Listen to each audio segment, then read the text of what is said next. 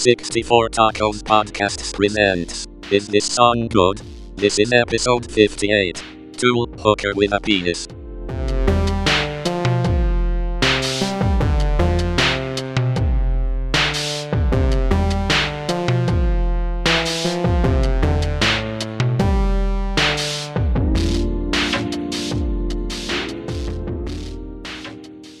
All right, welcome back to another Is This Song Good podcast. Today we are going to the band Tool and the song Hooker with a Penis. This is one of those albums that I got in the 90s and listened to it over and over and over again. This is one of my favorite albums of that era. This song in particular, however, took me a little time to warm up to. It was a more aggressive. I mean, I know Tool's an aggressive sounding band, and I already had Undertow, which is an aggressive album. At the same time, there's something really sort of like in your face about this song. It's just really abrasive, and at first I was like, I don't know if I like this. You know, it was a little too much for my for my like musical palette at that point. A little too aggressive, I think.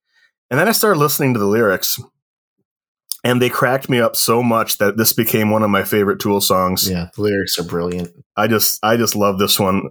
There's nothing better than when he's screaming at the end, buy, send more money. Fuck you, buddy. It just cracks me up every time I hear this song.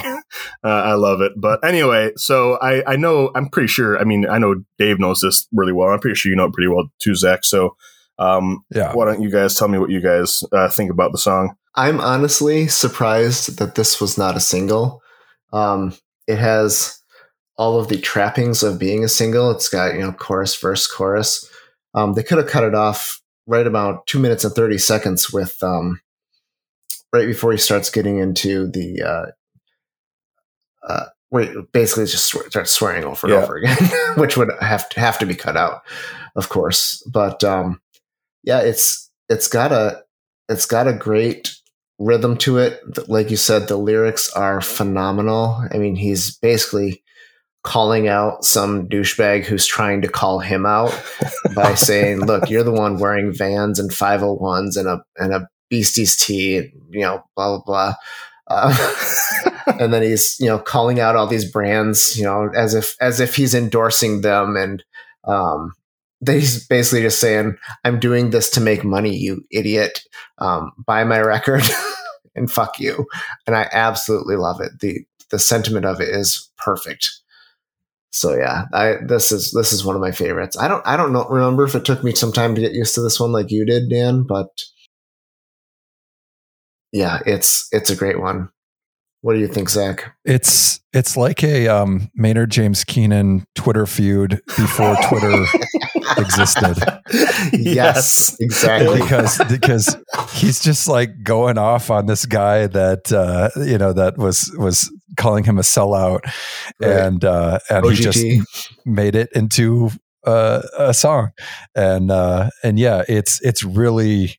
It's got really good raw energy and super angry and aggressive and yeah, it did. It was so like, at the time when I was listening to this album a lot,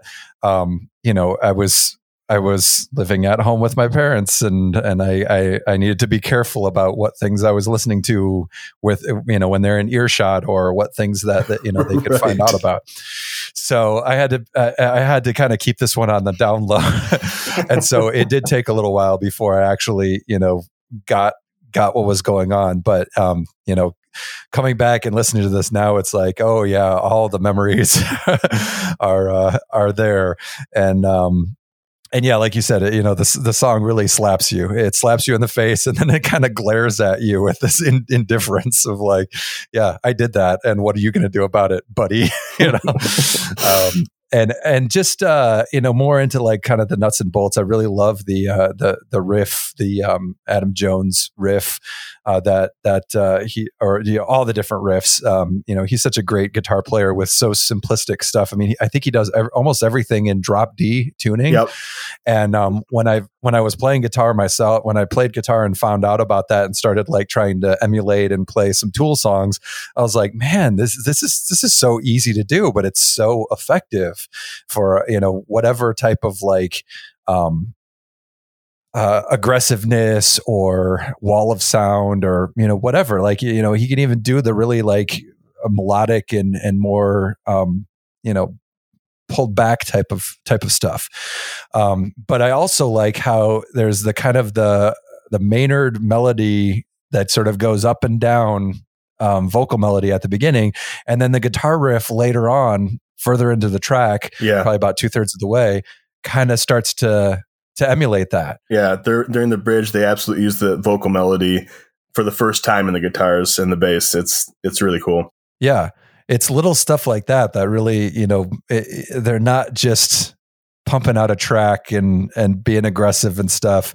There's more behind it, and they're taking their time to kind of add in the little embellishments and little echoes here and there, and I always appreciate that in songs or movies or whatever, when there's this sort of echo thing, that little thing that points back to something that first came up, but does something maybe a little bit different to it, or does it in a subtle way. So you're not just like, oh yeah, you're talking about that thing that happened before, Mm-hmm. You have to really listen or have to really pay attention to get those details. And then when you do, you're like, oh, that's cool.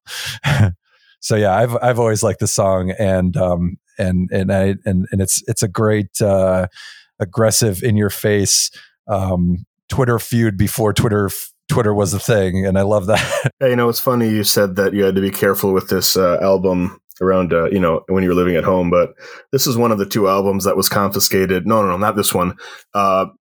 Undertow. Undertow got confiscated because of the art on the inside. The obese woman. Yeah. Although if they look closely at this, the art on this one, they might have confiscated it, because I think this one on the CD itself has a contortionist appearing to be going down on himself. So yeah, there's plenty to confiscate. Without going too much into it, what I do really like about Tool is how they can have their really shall I say, like offensive or stuff that parents wouldn't like, for example, but they can do it in a way that is not always overtly in your face, because like I never had any problems listening to Stinkfist around my parents, and you think that you should. Well, if they were listening closely, yeah, they might have had some issues, but guarantee you, hooker with a penis will check those boxes for the old parental units. Yeah, and like you said, it does come off like it's interesting, like a Twitter feud. I had not thought of that, but yeah, I bet Maynard. If I went on social media, and I don't know if he does or not, but I'm sure he'd be good at it, because he's smart and he's an ass and he doesn't really give a shit. So he attacks people, and you can never accuse Tool of not thinking it through musically or lyrically. Like they, as the band went on, the albums became more and more spaced out, because they really make an effort to think about all those bringing themes back and the how the time signatures fit together. They really think that stuff through. It's the only way to accomplish it. And the lyrics are very, very thoughtful. Whether you agree with them or not, he's really putting an effort in. This is, like I said before, this is one of my favorite. One last lyric that cracks me up is during that part that you mentioned where the guitar and bass take over the vocal melody from the beginning. When he says, all you know about me is what I've sold you, dumb fuck. I sold out long before you ever heard my name. I sold my soul to make a record, dipshit, and then you bought one. It's just so perfect for this like smug kid who's like, well, you were good back when Opiate came out. That was when you were good, and now you've sold out. And he's like, man, we sold out, and then you bought it. We sold out to you, you little jackass. You're part of the machine. So don't pretend that you're somehow above it. it's a great way to call out the hypocrisy of those people that are like, like we talked about this a little bit with the Black Keys, where who are we to say don't go make your money? Like, right. I don't have to go buy the album if I feel like it's not to my taste, but like, why are you obligated to toil in obscurity, barely making ends meet because that's the album that I want to hear for the sixth time in a row? It's just silly. Let people do their thing. So anyway, great lyrics. I love this song. I think we've probably rambled on about how funny this is long enough, unless you guys have anything else to add. No, I'm good. What do we have next week, Zach? Next week we're going to shift gears to the 2010s, and we're going to be listening to Queens of the Stone Age, I Appear Missing. Sounds good. So tune in for that. All right.